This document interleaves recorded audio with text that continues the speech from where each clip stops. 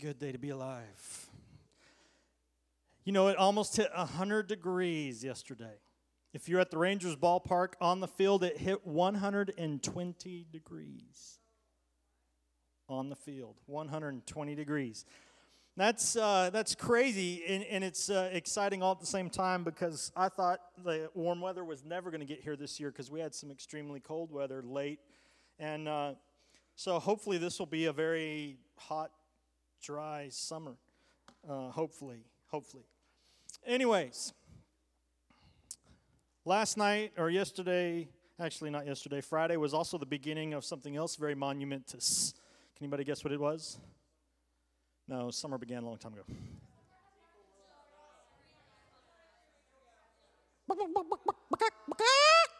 Wine. The World Cup, no, the World Cup starts this Friday.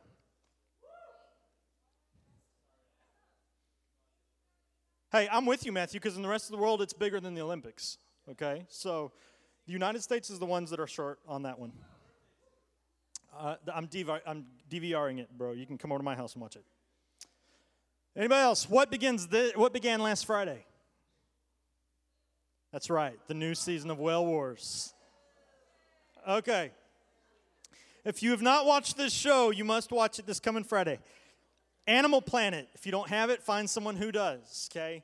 Animal Planet. Whale Wars. Whale Wars is the new reality TV thing or whatever the Animal Planet's doing, where they are sending camera crews out with the Sea Shepherd. It's an organization that was started by a guy named Paul, who actually was one of the co-founders with this other guy for Greenpeace, okay? His name's Paul Robertson. And Paul was so radical that eventually he got himself kicked out of Greenpeace, which is an organization that he started, because essentially what it came down to was Greenpeace decided to become a nonprofit organization in the States, and in order to comply with IRS standards or whatever, they could not take or cause damage to another organization's property. That's one of the stipulations IRS put on them. So Greenpeace, who's all about peace, right? They're the type of organization that, like, when it comes to saving animals or whatever, they would go and, like, the whaling, Greenpeace would go and put guys in little rubber rafts and put them out between the whalers' harpoons and the whales themselves, you know. But they would never attack or go after the whalers themselves. They were just trying to save the whales. Well, Paul was one of these guys, co-founded the Greenpeace. One day, he was actually the diver for Greenpeace. He'd go under the water in the Arctic waters and take pictures of the whales and stuff and other. Anyways, he was out there, and he was in a boat between a whale ship and a whale, and they're out there with the whales or whatever, and he's talking about how majestic it was or whatever, and it was a humpback whale, I think at the time, or a sperm whale, one of the two. And this female sperm whale comes up, and right as she comes out of the water, harpooners, the whalers behind them, shot a harpoon straight about 6 feet over his head, whoom, into the whale that's like 30 feet in front of him. And so he talks about how horrific it was, which it is. If you watch the show, you'll see whales getting harpooned. And it is horrific because they don't die instantly. In fact, it takes like 30 minutes for them to die. But he talks about how this whale immediately screamed, and it does. They do. They make noise. And then it looked into his eye with its eye. And he says this. He says, two things were revealed to me that day. One was this whale looked at me, and by the way, before they had harpooned it, they had always told Greenpeace that they were putting themselves in harm's way, not because of the harpoon that was flying over their heads, but because when a whale gets harpooned, sometimes it'll get mad or whatever, and it will dive at first to try to get the harpoon out. And if it can't get the harpoon out, it will come out, and in those little rubber dinghies, they always told them that whale, when it comes up mad, it's going to come after y'all. Okay. So in this specific instance, where the whalers shot the whale right in front of Greenpeace's rubber little dinghy, the whale went down. But when it came up, it didn't go after them. It went and it literally jumped out of the water and tried to take the harpooner out. And then as it was going down in the water, they made eye contact. And he said, I understood in that moment. I saw two things. One, I saw understanding that whale understood what it was we were trying to do there. And two, I saw pity. Not that the whale was pitying its own kind, but the whale had pity on us, that we would cause such damage and devastation and destruction or whatever. What? What does it sound like? Let's put it this way. On this week, you need an example? I can't give you an example because it's like a cannon. On Friday's episode, you see a whale getting shot from a helicopter that's like 100 feet above the ship, and you can still hear the cannon going shooting that. You can hear it all the way in 100 feet up in the air, even over the sound, the noise the helicopter's making. Yeah, the whale screams. Like Nemo or something. And thrashing and blood and guts everywhere. It's horrible. Okay. Now, I'm not here to argue whaling tonight. Okay, so let's get that out of the way, because there's pros and cons for it against. You could make this statement that we need to take care of God's earth. Then it's incredible, but then you could also make the argument that it's incredibly arrogant of us Americans and Australians living in our Western civilization, who kill thousands of cows every day, to criticize hundreds of millions or millions of people that live on a little island that don't have the room to graze cattle, who are trying to feed millions of people who've eaten whale longer than we've been a country. Okay, so you could make the argument too, and I'm not going to get into which side I fall on all that. But Paul, that day, his peace with Greenpeace ended, and he decided that he was going to take more radical action, and so eventually it got him kicked out of his own organization, because he took a harpoon off a vessel or something and threw it into the ocean, and it sank or something. So he stole property, was charged with stealing property and damaging property and all this kind of stuff. And Greenpeace said, our nonprofit status is more important than you founding this organization. You're out. And so Paul went and started his own organization. And Sea Shepherd, the show is a phenomenal show for several reasons. One, it is incredibly humorous. Whales dying is not humorous. What's humorous is how serious these people are, that are part of the organization take their job. For example, I'll give you a little example. One of the things that Paul says every single episode, Paul's this guy that is super intense and full of himself. One of the things he says on every single episode, he says, the one thing I make them sign when they come on the ship is that they need to agree that they're willing to give up their lives for the whales. Which is humorous in the sense that Paul sends these poor people out to do ridiculously dangerous, crazy stuff. He puts them in harm's way every single day from his nice big office on his big ship, right? And so to me, that's humorous. A guy that is so intense and really tells these people they need to be willing to give their lives for the whales, but he never puts himself really in much of harm's way. That's humorous to me. What's also humorous is that the crew of 100-some-odd people, all they do is talk about putting their lives on the line for the whales, how much they care. But when the rubber meets the road, every time their life is closely, perilously dangerous, they all freak out, and they're all kind of like, this is dangerous. We shouldn't be doing this or whatever. And it's like, well, why are you on the ship?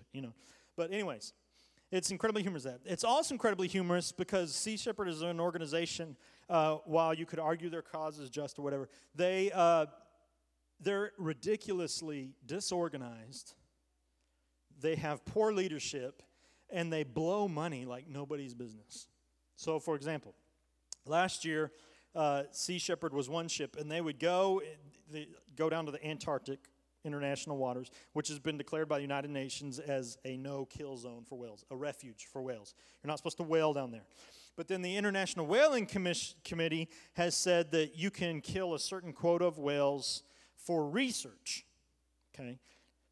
And so the fine print that the International Whaling Commission put out there was that each country sets its own quota of how many whales can be killed for the sake of research. So, so the Japanese are killing like 900 whales a year in the sake of research, right?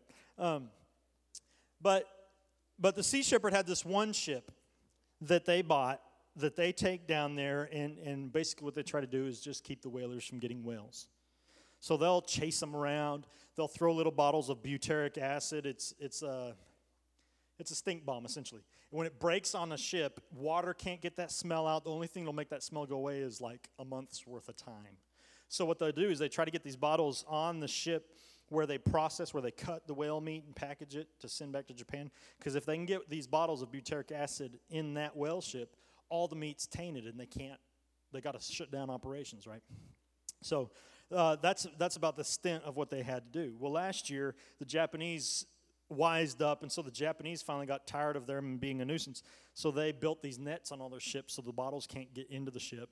And they bought these water cannons that they put all around their ship. So anytime their little dinghies get close to throw these bottles in, they shoot them with these water cannons, and the dinghies are like practically flipping over, right?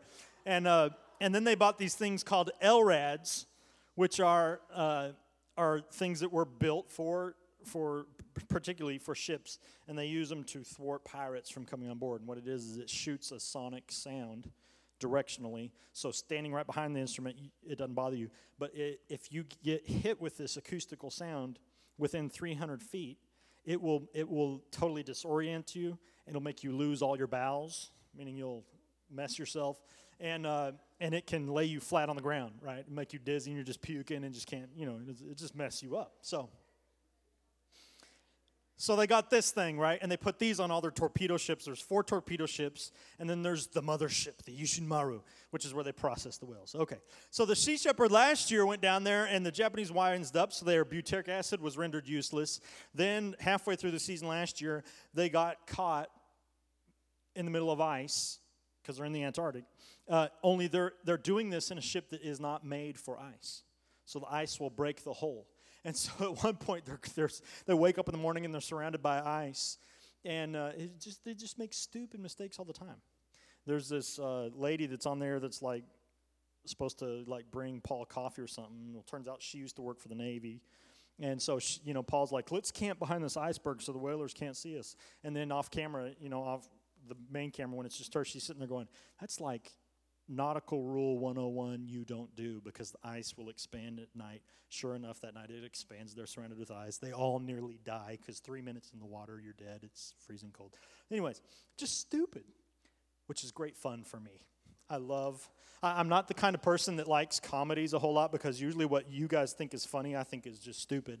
This show is not supposed to be comedy at all. It's like people that live, eat, and breathe green. They watch this show religiously. I'm not kidding. The people on this ship think that they are like God incarnate saving the whales. I find that funny. That's comedy to me. So it's a great show to watch because of that. This year, Sea Shepherd wised up. Another foolish move. Bob Barker. Y'all know who Bob Barker is, right? He's the guy that beat up Adam Sandler on Happy Gilmore or whatever. Bob Barker gave the organization $5 million. $5 million. Okay? Shh. He gave them $5 million for them and their cause. So what they did with the $5 million is they went out and they bought an old whaling ship, Norwegian whaling ship. Well, if you know anything about whaling, whaling became illegal a long time ago, so this ship is decades old. They spent $5 million on this ship, and they did it without telling anybody. So this season, the first episode, you find out that they had bought the ship, and that for like 4 months between seasons, they've been working to restore this ship. And so, because the Japanese and Sea Shepherd, they've got a war going on, right? So the Sea Shepherd's already down in the Antarctic. They're trying to get down there to save the whales. The Japanese have planes flying over to find the Sea Shepherd, so they can tell the whalers where the Sea Shepherd is, so the Sea Shepherd doesn't catch the whalers, right? That's how intense this thing's going now. They've got like their Air Force searching out the Sea Shepherd.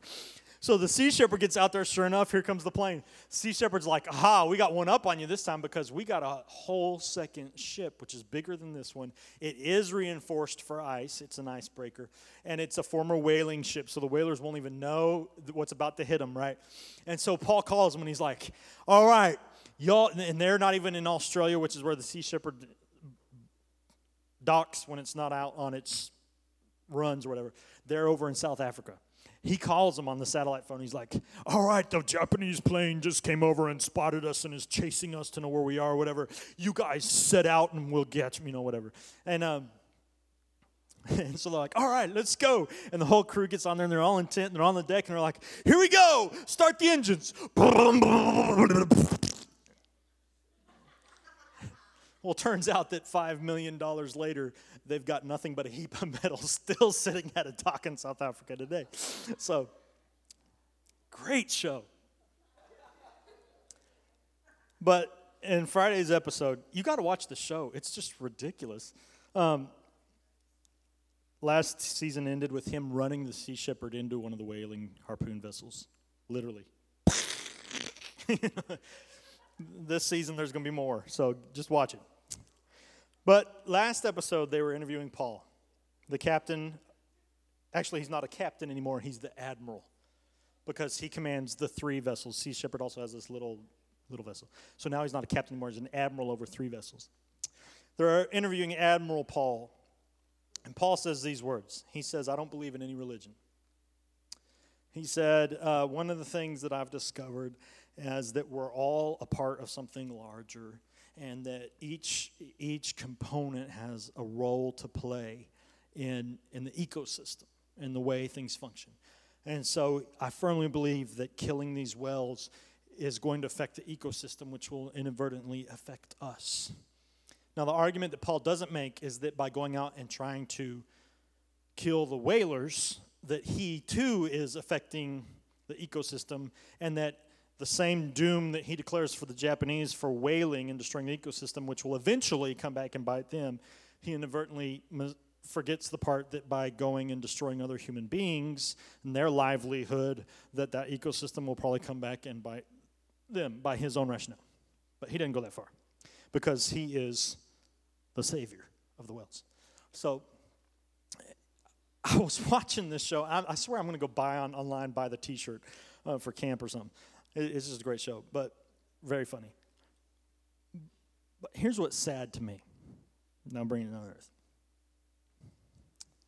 What's sad to me is how misguided these people are and how they are truly throwing their lives away for nothing.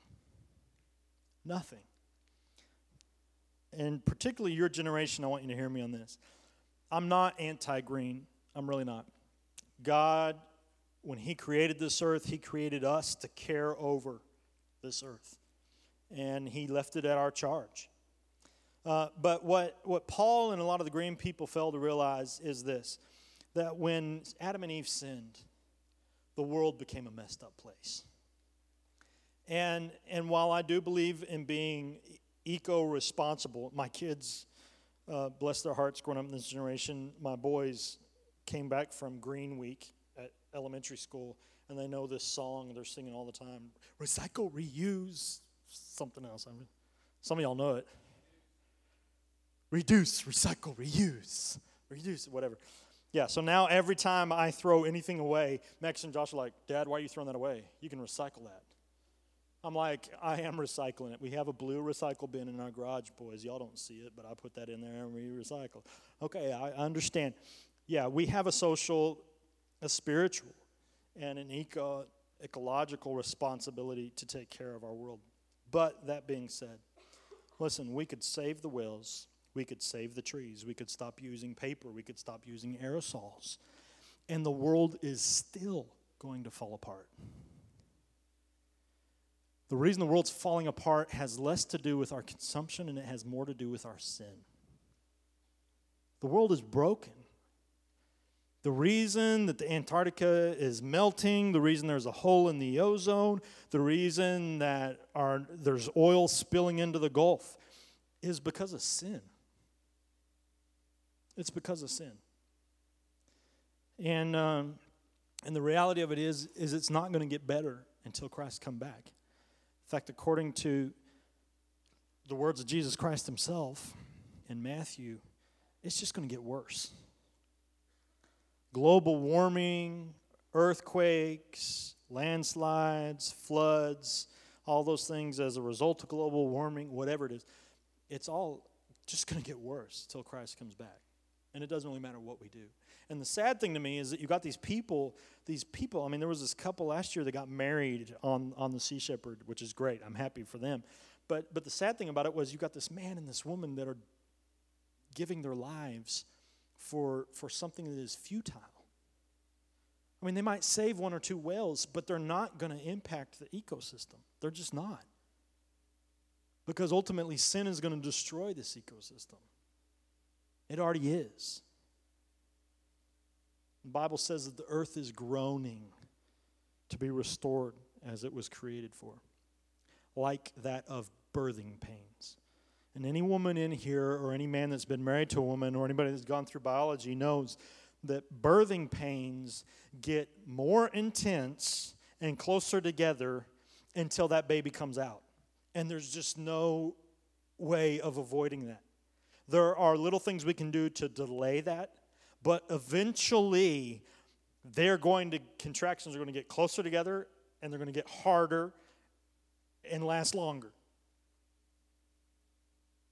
That's what you got to look forward to, girls. Wow.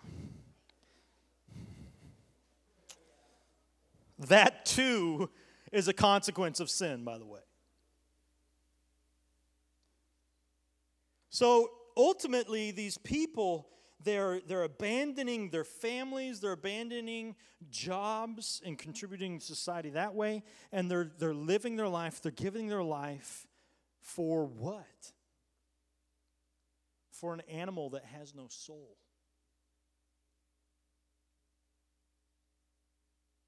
An animal that has no soul. Bob Bacher spent $5 million for a heap of metal that's sitting in a dock in South Africa that's useless right now. And I wonder how many souls could have been brought into eternity with that kind of money and resources.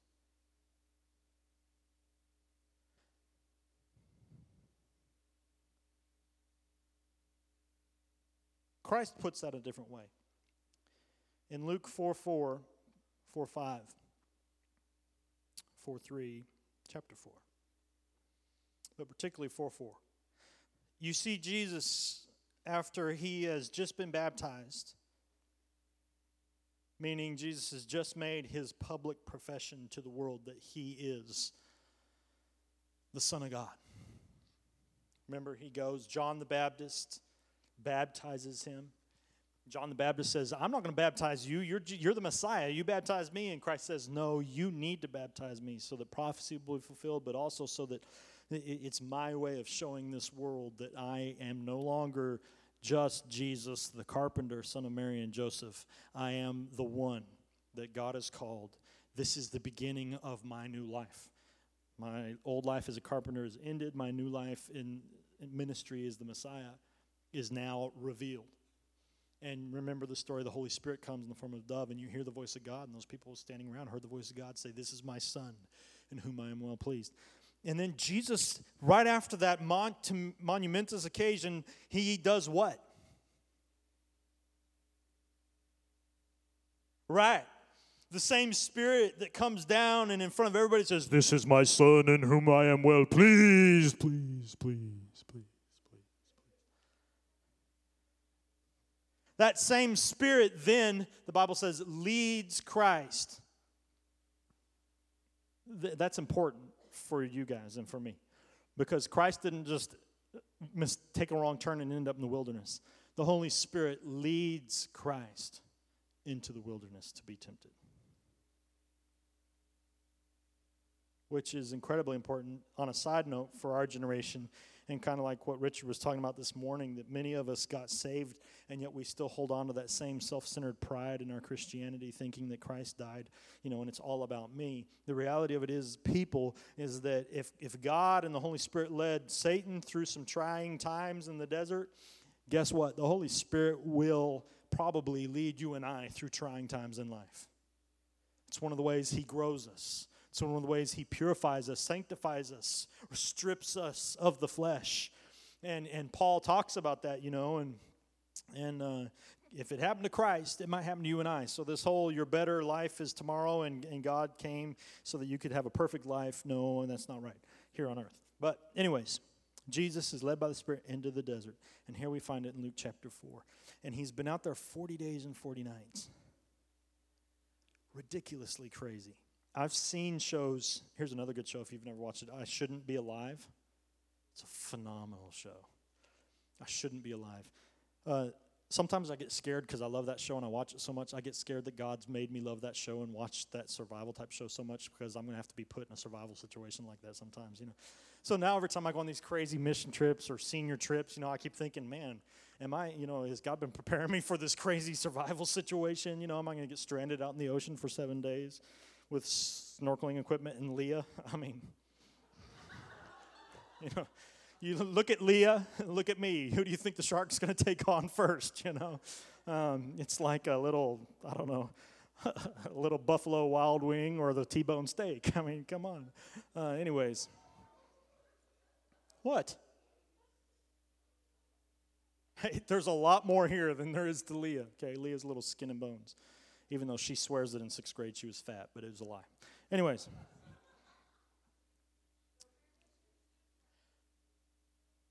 Jesus is in the desert, and he survived what is humanly impossible. He survived what is humanly impossible. His hunger is ridiculous. The reality of it is after 3-4 days, he should have died from dehydration alone. You can live longer without food, but 40 days is just retarded. But here's Jesus. And Satan himself comes to Jesus. You and I, we don't know what this is like because Satan's not omnipresent like God. You and I, when we get tempted, I seriously doubt that anyone in this room has been tempted by Satan himself. You and I, when we get tempted by these petty little demons.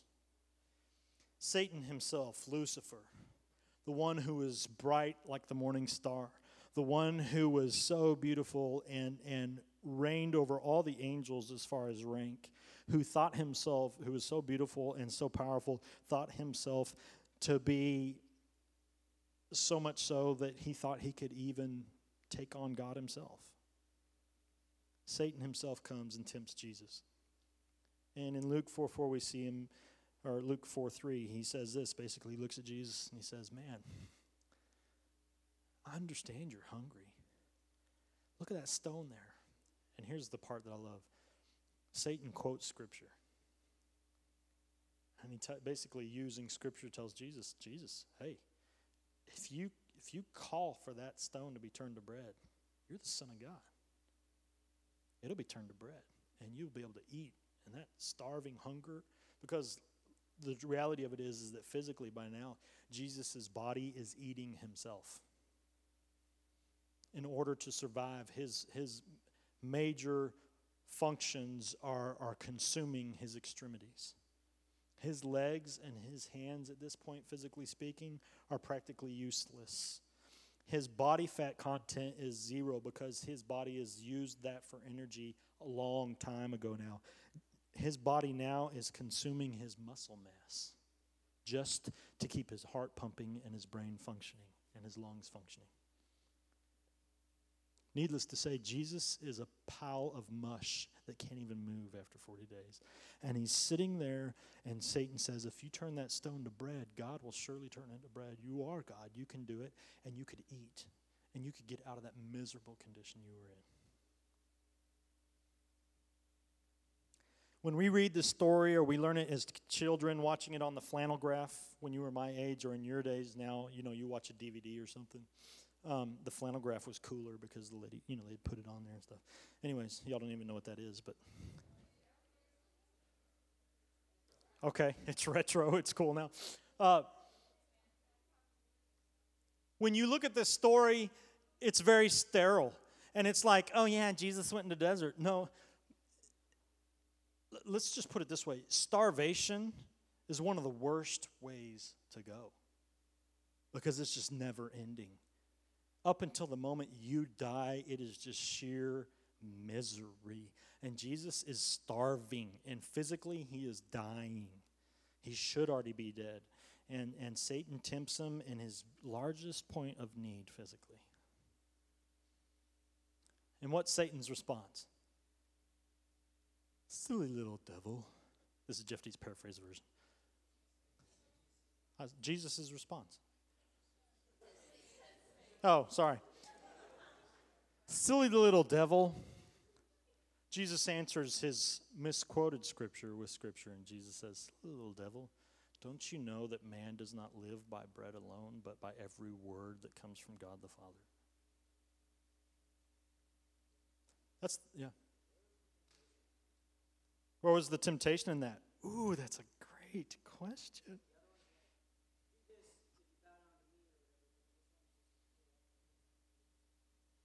Oh, man, that's just a good question. Where is the temptation in that? What? Okay, 1, he was fasting. Okay. 2?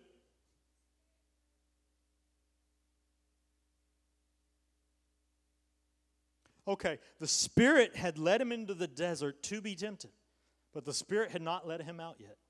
Okay, so in other words, for him to use his supernatural power on himself then would have ended that situation. Okay, so it would have ceased what he was led into the desert for to begin with. Another good answer. That's 2. Anyone else?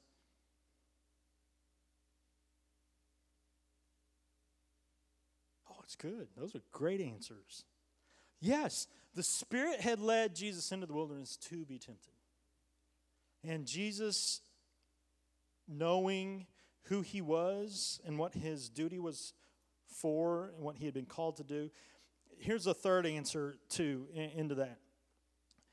One of the things that you need to understand about Satan is that while he's not omnipresent, and the enemy is fairly ridiculous in the way that they attack us, very simple, and you always use the same stuff. They're very conniving. And what you need to understand is that Jesus is in the desert. He is physically dying. He should be dead already.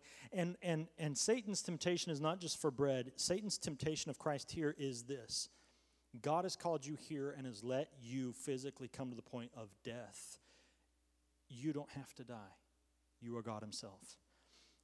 Why would Satan have gained victory over Jesus if Jesus had saved his own life in this instance?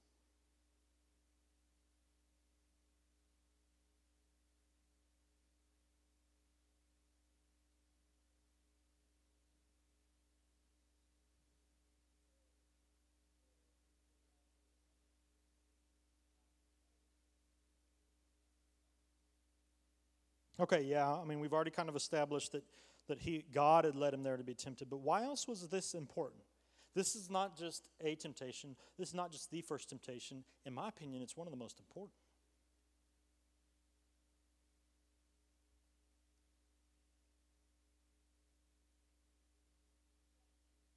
Let me just answer it. 3 years from now, from this moment in time we're talking about, Jesus is going to be on the cross. And he's going to be suffering a death that he does not deserve, that is not of his own. He's going to have been led there by the Holy Spirit. And the weight of humanity and our souls weighs on the balance. And if Jesus gives in and does not die then, you and I perish and spend eternity in hell. And Satan knows that. Satan knows that 3 years from this moment, Jesus is going to be faced with the hardest decision of his life, humanly speaking, in his humanity. And so Satan knows that just attacking Jesus then and trying to get Jesus to use his supernatural place, his place as God, to overcome death then, that Satan needs to break him down. And so Satan tries to break him down in an environment that is not as important and as vital as that one there. So Jesus does the exact same thing 3 years prior. He lets Jesus get to a place where Jesus is on the verge of death, and Satan tempts Jesus to take off his humanity, to take on his godhood and save himself. If Jesus had given in then, aside from the fact that he would not have been sinless, it would have been so much easier to give in the Garden of Gethsemane and just go, God, forget this, I'm done. Let's just wipe out human race and we'll start over again. Does that make sense? Yes.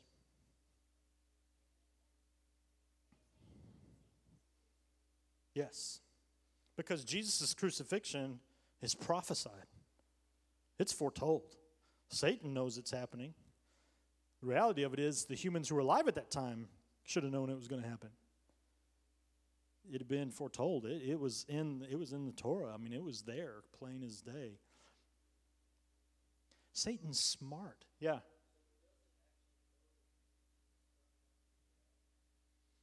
Uh, for the most part, I mean, at least in this situation, you could say that, sure. Satan knows more of the future than you or I do, though. I mean, Satan knows his future. Satan knows that Christ is going to come back. Yeah, Satan knows the future. Yeah.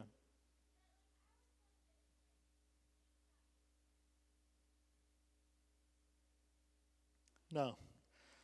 It's more like this. In the same way that you and I, when we sin, we know that we're sinning, but at the moment, the pleasure of the sin is more greater than our obedience to God. Okay? When I'm not married yet, and I'm dating that hottie, and things are going great, and opportunity presents itself, and we're both okay, I mean, sure, why not? One time isn't going to hurt. We'll use a condom, right?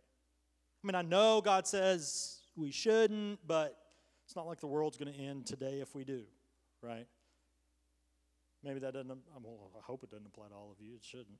Maybe it's easier to say, your mom told you not to take that cookie that she just baked, but you reach in there and sneak one out anyways. You think nothing's bad's going to happen.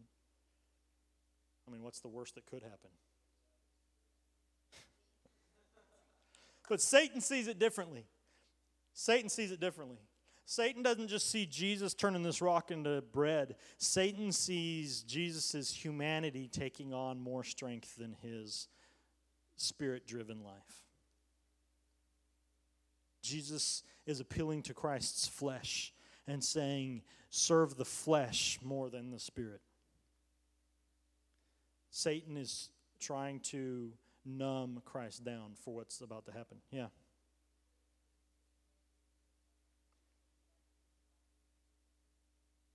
Well, Satan probably knew that Jesus wasn't going to do it, but why? It's still going to try. I mean, Satan's not going to give up the second that he was kicked out of heaven and he knew that he will spend eternity in hell when Christ eventually does come back. Satan's not going to give up. He's going to try to thwart God's plans. Do what?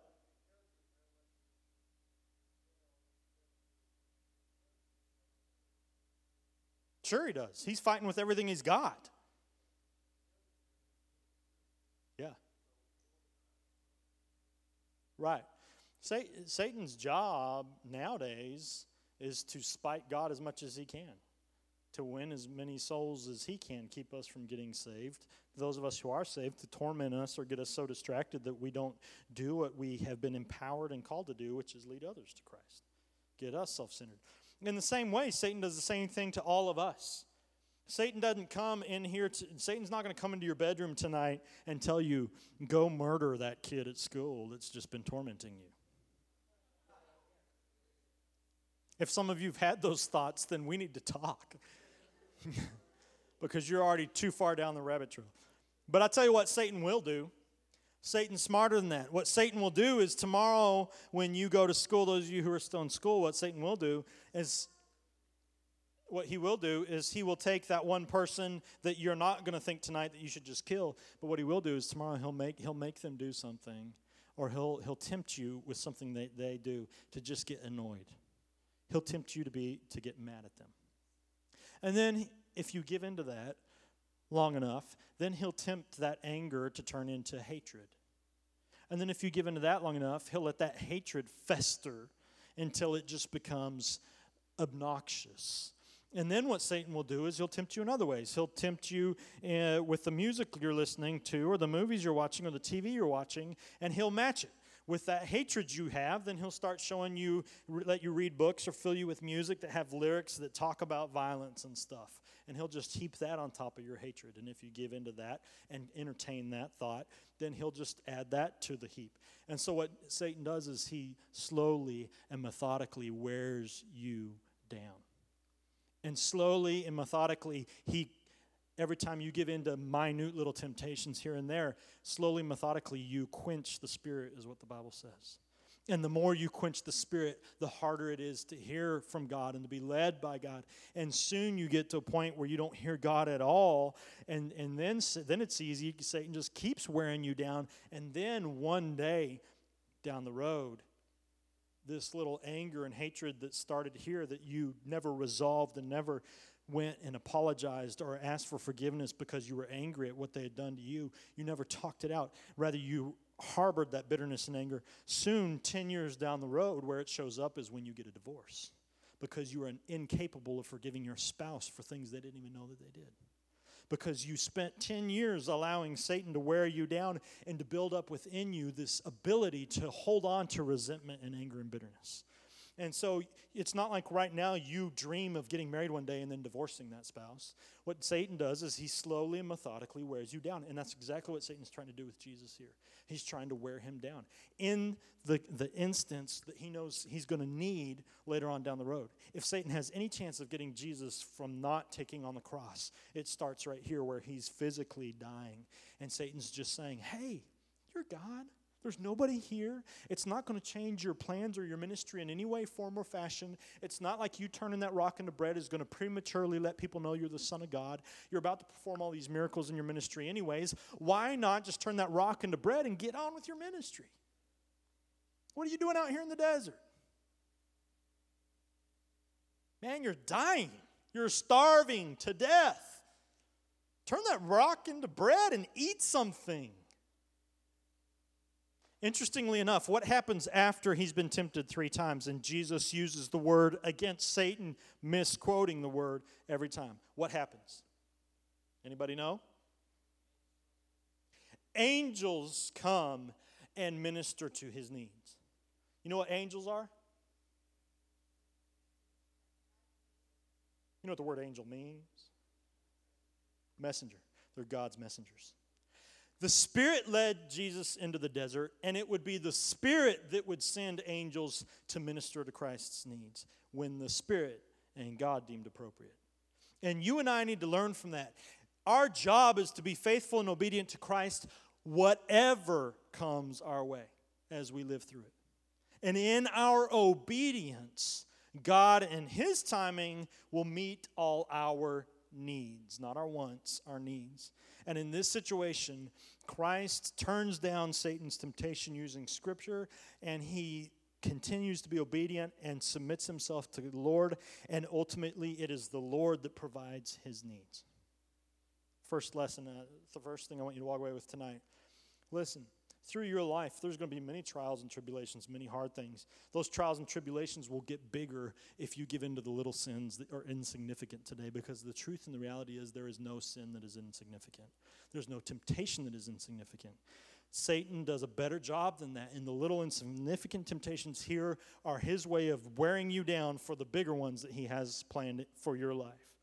So, we need to live a life that trusts God through the good, the bad, and the ugly, that knows that He is still in control, and know and believe His word when His word says that He will provide all of our needs. We need to stop being Americans, meaning we need to stop being American Christians, and we need to become Christians that are Americans, rather than Americans that are Christians. God never promised us our wants, and the reality of it is the majority of our wants are bad for us. What God did promise us was to meet all our needs.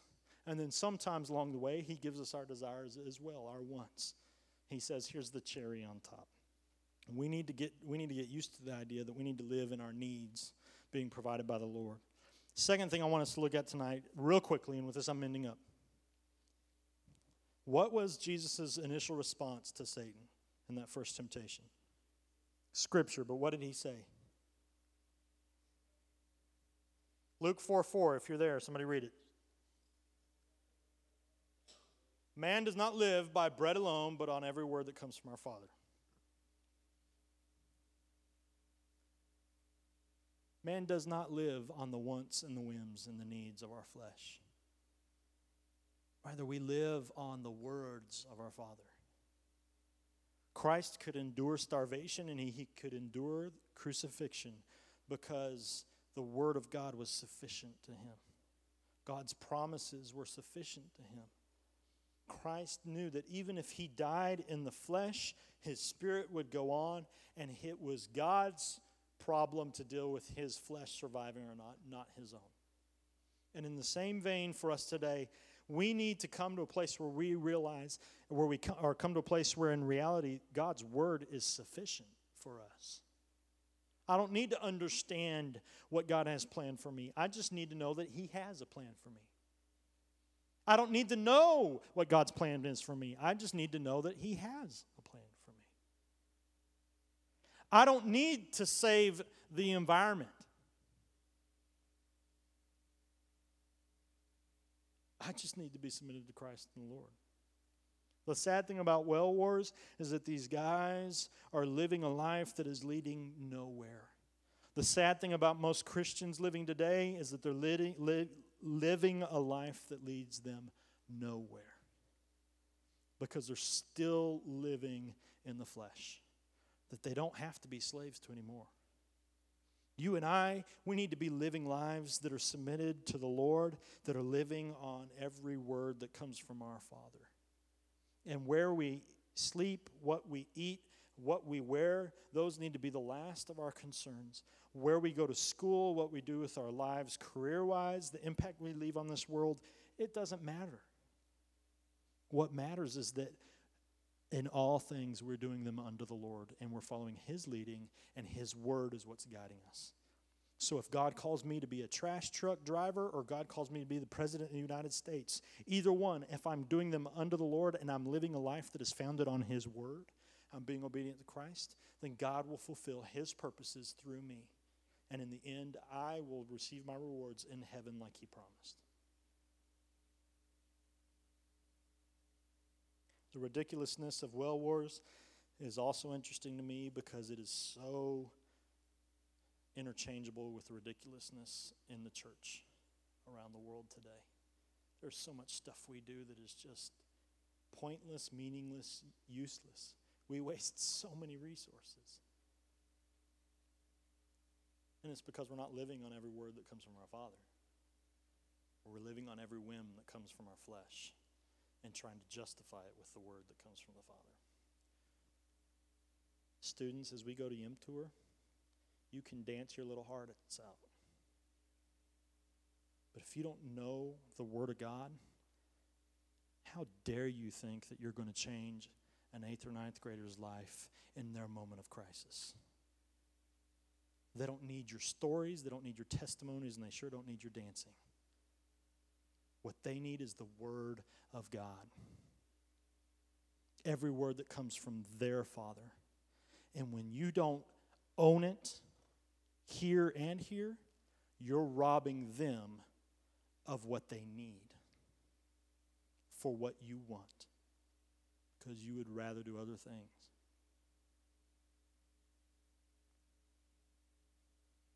Wednesday night send-off maybe should be less to do with those that are coming and praying for us, and it should be more to do with us repenting. That we think because we've done this 2 years in a row, we can handle it again. Because from what I saw tonight, we're going in this so cocky that pride comes before a fall, and some of us are going to fall flat on our face in YIM Tour.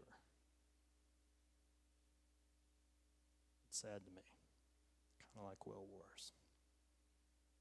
Jesus, I pray you bless this food and the nourishment of our bodies.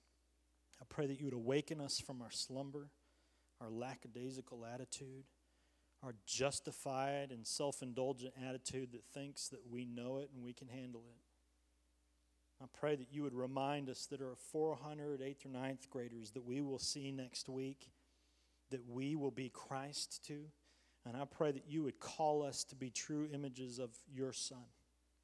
Your Son who put all flesh aside and even in the moment of death refused to do what he wanted to do so that he could live according to what you wanted. And he commanded Scripture, and he knew your word. And even in the face of Satan himself, he could claim your word because he knew it and he lived it. And I pray that you would challenge us to do the same. I pray that for the next 2 or 3 days that we would be broken and brought to our knees so that those 400 8th or 9th graders that we see next week would come to know the living God. That they would be saved, that they would be empowered, that they would be called out of darkness and into the light. To be a generation that changes their world for the kingdom of God, useful to you. Because you deserve that, Lord, and know so much more. In Jesus' name I pray. Amen.